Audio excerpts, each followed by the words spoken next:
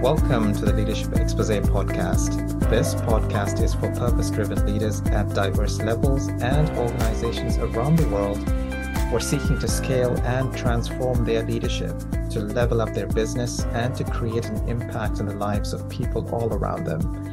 Business and boardroom topics, trends, innovation, transformation, and the intersection with leadership is the focus. We enable success. I'm your host, Stephen Paul. I'm excited to have Aziz on the show today. Aziz is the founder and CEO of Global Legacy Consultancy and Training. He's a visionary HR leader and executive coach with professional cross-industry experience. Aziz previously worked as the CHRO for a leading company and continues to hold multiple roles. He's featured in national TV and radio shows and is also an author of a bestseller, Prevail. Welcome, Aziz. How are you doing today? Hi, Stephen. It's been great to be on the show. Excellent. For the purpose of our audience, tell us where you're based. Well, I'm based in Kuwait, and I'm happy to say that also I have my full-time job at Bobian Bank as head of learning and talent. Basically, this job will help me grow and fulfill my legacy. Excellent. We're keen to hear all about you and this role and how you're contributing to all of this. But yeah, so tell us a little bit about your your personal, your professional journey, how that has intersected. Where did it all begin? Well, it all started with a coincidence. I was back in the US studying computer engineering and science, and then all of a sudden a friend had a presentation. And he asked me to be his audience, and I asked him, "What is your major? What you're doing it for?" And he said, "For a human resource." So I said, "What is that?" That was back in 2002, and then he told me it basically helps you get the best of your people. And then I realized I want to do that, and basically that was a fulfilling journey that I transformed from IT to training, and then I got my MBA in HR and management while working. And then I basically transformed to HR, then doing leadership, then doing coaching. And I realized that is what I want to do for the rest of my life. And that's why I started to have my own company during COVID, because I left my job. And then I had a dream to be an executive coach, a global thought leader in that area, in leadership specifically. And the reason was that most of the learning is coming from the West, while the East coincides maybe the majority of the population. And we relate more maybe to India and China more than the West. Yet, whatever we get teachings from the West is still valid. So I wanted to know, how does it all work together? And I decided to do this full time, and I'm still doing it, as my own, on my free time, the executive coaching with my company. And I had this opportunity to work at Bobian Bank, where they give me the privilege to lead leadership and high potential development and developing the right Bobian culture. So, you spoke about executive coaching, and it's such a wonderful experience and journey that you've had, and the aha moments that you've received. You spoke about executive coaching, and you're doing that within your current role, but also outside of it. How do you describe that? Is it more at that wider company level, or do you do that individually with some of the leaders? Tell us a little bit more about that. So the great thing that I'm able to practice it, let's say 30% of the time during my work at Bobian as a full-time job. It's more organized, and I get to help the organization, not only through training initiatives or coaching initiatives. I'm actually doing the coaching myself and mentoring to these top leaders that we have. I'm being more selective on doing the executive coaching on my own time through Global Legacy. So actually, I believe that I'm having the best of both worlds. Being selective with the people, because what makes coaching works is not only the experience of the coach, is actually the coachee. if Yeah. they are coachable or not, Yeah. and you think that they will help you be a better coach and really achieve something through that coaching sessions. Yeah. Yeah. No, wonderful. Wonderful. And what are you seeing as some of these biggest changes in human resources, or the office of the people, put it that way? There's a lot of trends and shifts in the way HR is received. How do you see that, and how are you experiencing that in Kuwait, for example, or compared to some of the other regions? Sure. Well, there are actually three aspects to answer that very strong question.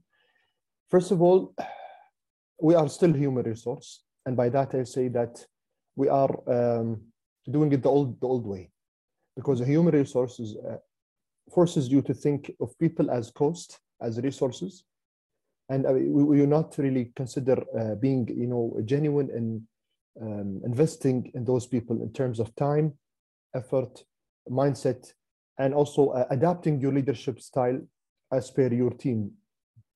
And that hit us very hard with COVID. So no, everyone had to change. Some of them did it willingly, some did it proactively, where the remaining, and especially I'm talking here about the region, they were forced to change. So now I'm realizing they're going back to the old management style, where you need to do more of coaching, more enabling, more adapting, more proactive, more open, okay? And changing all the orthodox thoughts that we had. You have to come to work, you need to do this, and you need to do that, and we treat all the same. While diversity, inclusion, ESG, it doesn't come from nowhere. It came for a reason, okay? And it's hitting us one way or the other. We all need to be considerate of the environment. We need to be considerate of other people's needs, and we need to be considerate of how we live our life. So doing well-being is not only something to brag about. It's not a cliche. It is a reality. And since we're doing it anyway, why not do it for the right reason? And there is why I pity, some the management, personnel, or some organizations that are actually investing in training. They're investing in well-being. They're doing all these initiatives, but if they only believed, and really put the extra effort by reflecting that on their actual behavior, that 10% will make all the difference. Otherwise, it will be just an initiative and it will fade away, and all the money will be wasted, and people more and more will lose interest and faith in management. And by default, HR, gets the cold. So the way I describe HR is the heart rate of the organization. Yeah. And the stronger the heart, the stronger the organization. Yeah. And you touched on something very, very important, right? It's the essence of culture, that behavior. And if people are actually applying that or demonstrating those behaviors, then things become a lot more better within an organization, but also within the individual as well. Do you find those types of conversations happening, as in like the need for that? Do you find that happening in some of these organizations when you're having these coaching sessions, for example, with executives or anyone else for that matter? Do you see that actually happening, or is it still a little further away? I doubt it's happening, especially when I do the executive coaching, the external coaching out of Bobian, because all they talk about is strategy, how to lead teams better. So how do I know that they are actually adapting and having this mind shift if they talk more about being authentic, about being genuine, about actually getting the best of individuals?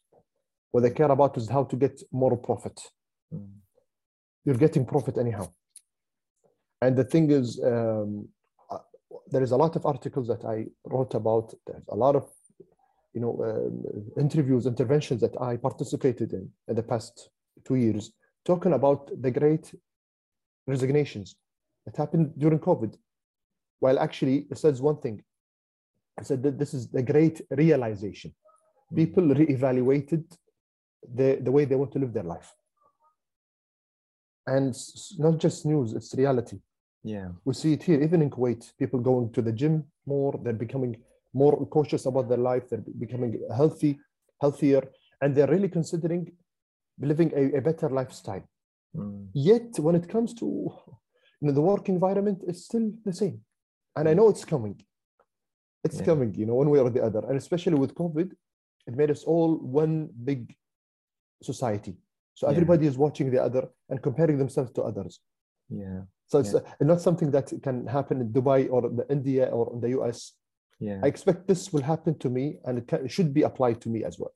Yeah, yeah. And just continuing on that theme as well, I know you touched on this one, but are you able to share with us what you're seeing as different ways of practicing HR in, let's say, Kuwait and that particular region versus some of the practices in other sides of the globe? Well, we are blessed in Kuwait that we are not 100% secular state, and we're not 100% democratic. We are a mix. We are a good mixture of many. Yeah. And the government really pushes to high level a sense of well-being. But we're not capitalizing on that. So whenever we have an additional holiday or less working hours, people take it for granted to travel, not to reflect, not to increase their well-being. So I would say that even the people themselves are not really aware enough of capitalizing on what matters. More quality time. I don't see that happening. More family time. I don't think. I feel that whenever you give them more, and even in the coming days, they're talking about having only 4 working days in the public sector and maybe the private sector. I don't think it will happen for the right reason. That's why I'm against it. If we don't change the mindset and reevaluate individual productivity, not only at work, in society, then it will be go for granted, and then we will be losing a lot of money as a society. We're not going to be having the quality that we expect. Yeah. No, excellent. Aziz, are you able to share your, an experience or a story that comes to your mind, from your time as a senior leader, even now, that has resulted in a highly positive outcome? I know you touched on a few examples, but is anything that you want to share above that? I would always go back to the time at COVID, where we as leaders were vulnerable. This happened at my previous company, at the menu company, because when I joined both, it was a transition. And in between, I also worked with many, well-known firms in Kuwait, whether it's in F&B or in engineering. They all shared the same thing. They were most effective when they were vulnerable, when the level of communication was through WhatsApp, not through emails, when there were less rhetoric, more daily conversations, and people, top management made jokes with people because they're wearing their pajamas, while doing their Zoom calls and meetings. This is where everybody felt that I'm blindly following my leadership. So I found this in the retail, I found this in the banking, I found this in the companies that I worked with. People are people. So whether they're leaders or managers or whatever role they are playing, there are no boring people. Like, for example, you say, like, for example, IT or auditing or HR, even sometimes. No, everything is interesting, and every conversation is interesting, and it's important. Otherwise, why this role exists in the organization? It's just a matter of really holding that vulnerability and reminding people that we're all human, we all can get sick, we all have our own needs, and let's capitalize on this and help each other to be a better employee and a better parent, a better human, a better family member back at home. So then you have this 360 holistic positive energy throughout the day. If things go bad at work, it goes, you can fix it at home. And if things go bad at home, you fix it in Yeah. your office. Yeah. Amazing, amazing. And you're a bestseller author. Tell us a little bit more about Luckily. your book. Well, How did it's that come actually, about? especially when I promoted my book in the Indian market, that's where it really hit very high, and I'm blessed for that. People don't know me. I think what really made the difference is the concise summary of the book and the foreword from Dr. Marshall Goldsmith. With the push of promotion, it made it happen. He's very famous in India. He's also famous maybe in Dubai, but not so famous in Kuwait and in Amazon. Especially my book is in English. Mm. And that was the thing. I wanted to contribute to the leadership, the thought leadership in coaching HR. Yeah. And I really wanted to test my ideas. And it appears that people found it useful. Yeah. What I like to really just emphasize that my book was made and will continue to be, whether this book or the future, is for executives working in organizations. Yeah. So it's not about life coaching. We have enough of that. It's not about entrepreneurial, or being an entrepreneur. We have enough of that. I personally always struggled to read the right material that helps me and inspires me spiritually and from performance-wise within the working and organizational context. And that's why I feel that the book really hit its right niche audience. Yeah. And it took me over a year to market my social media for this specific niche audience. Yeah. And this is why I'm going to continue with that. Yeah, amazing. I mean, like the thought process of actually creating and authoring content and a book and getting that published, and that just demonstrates how you are making waves with the ideas that you want to embody within other leaders as well. So well done for pulling that together. That's a big achievement. Aziz, tell us what does a day in the life of Aziz look like? Morning to evening. Okay, you will be shocked. It's not ideal, right? I've been struggling to start my day at 5 a.m. It never did. Okay, but for sure, when I start my day, whether it's at 6 a.m.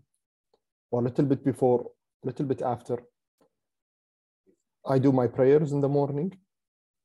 And then I have a decent breakfast, okay, so that I will be able to have my coffee or the snack or whatever I can have at work. Most importantly, I don't rush to work.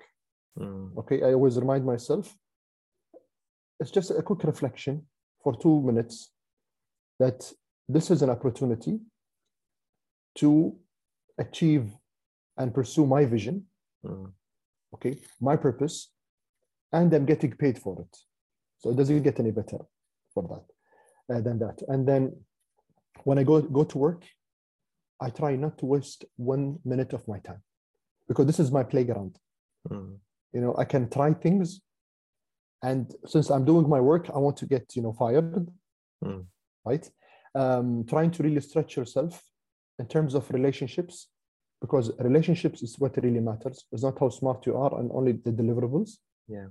And I have a personal target every month to stretch my skill, my attitude, the way I think, based on more of a calendar that I have for myself. So let's say I want to improve my strategic thinking for this year. So I know what I will do each month. And if possible, I will have it part of my performance contract, or at least my own personal agenda. Yeah. and then when I'm done with work, I'm always reevaluating, how well I was doing for this week compared to the last week and the last and the one and the previous ones. Yeah. When I go home, I forget everything. I try to be whatever my kids and family wants me to be for 2 hours only. And then I go back to my personal life, gym, continuing writing, a book. Now I'm just done with my audiobook and I'm translating also my book. So I'm trying to have that balance of my time, achievement, family time. But again, I know that I'm failing in the wellness and family time compared to the achievement time. Yeah. I know this is my flaw and it will remain to be. It's part of my character and that's how I get things done. Yeah. But the self-awareness is immense, and the fact that you are saying that out loud is big, because you're aware of that shortcoming, or the way you perceive that. I mean, these things are important. I mean, like I can completely align with you. I mean, like, there's the performance side of things that we're trying to achieve. Even I do the same thing as well, and we take things for granted on the other side as well, for our own personal well-being, but also on the well-being of the people that are close to us, because we tend to think that the performance side of things will eventually pick up and go, and we'll be able to match that with the with the personal well-being, family well-being, and so forth in the future. But it's important, I suppose, for me, and what you're actually describing here is there is that recognition of personal and family well-being that's also important, aside from the achievement side of things. Yes. And to keep that in the front and center. Yeah. Excellent. Aziz, we're coming to a close very shortly. Any closing messages or a challenge to other leaders or companies or organizations that you want to state here? Well, first of all,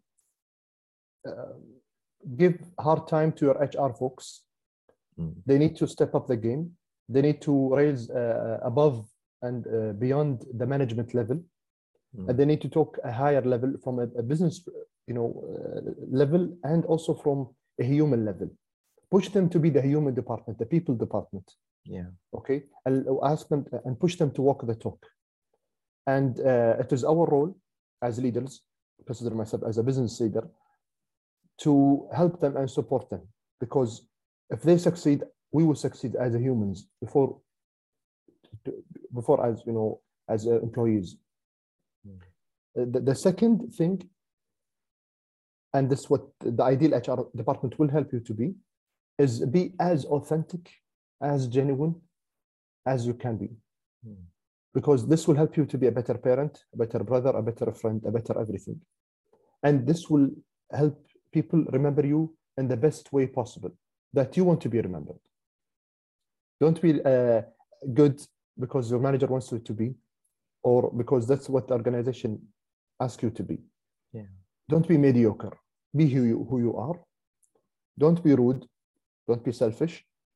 But be who you are, and then do it to the most of your ability. Because people are growing. There are more than 7 billion people, and very soon we're reaching 8 million. Okay. So how you will be remembered for the rest of the days, for the rest of life. Yeah. Yeah. Excellent. This is the legacy you pass on. Yeah, words of wisdom from Aziz, and a challenge to colleagues and people about HR. Thank you very much, Aziz, for being with us today and sharing your journey and all these great insights. Thank you very much. Thank you so much. You have inspired me. Thank you. Okay, folks, thank you very much for listening in, and stay tuned for our next episode on the topic of how the executive team needs to interface with the board and leverage their influence. Stay tuned for our next episode on this, and continue to stay on to hear about an exclusive offer for you. Thank you. Hey, I hope you enjoy the podcast. Don't forget to subscribe to the channel. You're now seeing this part of the video also because you consume some of my content, insights, and teachings. Maybe you've been to my LinkedIn page or website or seen other social media ads or listened to my podcast. I'm Stephen Paul, a business and transformational executive coach, strategic advisor, leader, and board member. I've been in diverse roles, corporate executive, entrepreneur, and worked with businesses and firms of all sizes, built and launched businesses, created high-impact boards, and so forth in 4 continents. I get it. I've been there, done that. But what is different is I bring a unique perspective and a playbook. I've helped 100+ business leaders just like you to scale and align their leadership top teams, the board, and overall business for growth. Leaders like Ivana from medium-sized company in the EU who grew 150% and expanded globally in under 5 months. After she started to work with me over facilitated sessions in an initial 3 days, I helped fine-tune their strategy and align their leadership team and board to be a cohesive driving force to achieve their dreams and outcomes. I want to teach you the same thing and more on how to scale and align your leadership team and board so you can increase your business growth and value. Get clarity on what is the next right strategy for you. There are multiple ways we can work with you. Number 1, click the link for a free, non-obligatory 60-minute initial strategic session. Let's get a feel for your dreams, your vision, your challenges, and let me convert that into a route map for you where we can co-develop and co-pilot. Number 2, enroll in an innovative and intuitive digital online course that I have created to help you transform. It's called Unshakable Resilience. It is the ultimate program for individuals and business leaders like you who want to be equipped at a personal and professional level to respond to any form of challenges or in crisis situations and take on opportunities with grit, resilience, and build a mindset of success.